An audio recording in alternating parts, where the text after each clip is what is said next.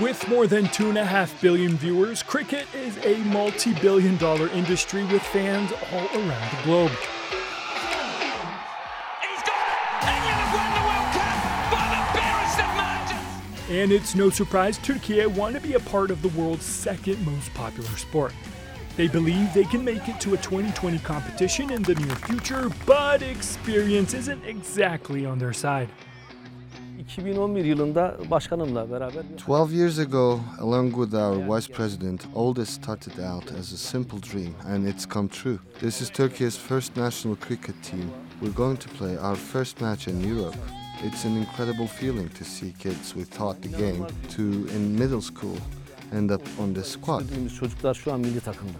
Two of those middle schoolers are Captain Gökhan Göktuğalta and batsman Tunahan Turan.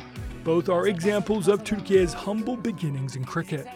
2009 yılında bir In 2009, I went to go watch a cricket match with my father at Bilkent University in Ankara with international students. And that's how my love for the sport began. ben de yanında gittim. Türkiye'deki ilk sporcularından birisiyim kriketin. I'm one of the first cricket players on this team. I started back in 2009 when my PE teacher introduced the sport to me. We have really good athletes and coaches on this team, and the quality of everything we've been doing from training to organizing domestic tournaments is top-notch. Setting up a 100% indigenous team that's competitive internationally is far from realistic in a country where there aren't a lot of opportunities to play the sport. And so Turkey have 4 or 5 players who aren't Turkish. Seeing a foreign-born player on a national cricket team is nothing new. Jofra Archer, Owen Morgan, Ben Stokes, all names that have contributed to England at the highest level despite not being born there. Now, Turkey's needs are a little different. With their naturalized players, they're hoping not only to improve their performance on the pitch, but also build a new cricket culture in the country. We are sharing our techniques, our knowledge about cricket to them so that we can grow together. And few years later, we can take Turkey into the highest level. What are you trying to pass on in terms of knowledge?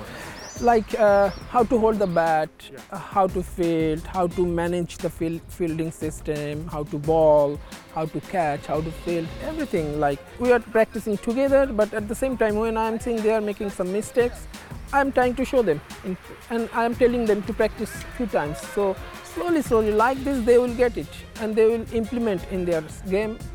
Like this will grow. Turkey's history with cricket goes back further than just 12 years. In the early 20th century, the sport was so popular that one of Istanbul's biggest football clubs, Fenerbahce, set up a team in 1911. But the interest died off after World War I. Now, a century later, Turkey want to get down to the grassroots and produce players who live and breathe cricket. We're expecting the game to get more popular in Turkey, especially after we play Finland. Şu an bir projemiz de var anaokullardaki çocuklara. We're hoping to start teaching kids cricket as early as the age 7 level.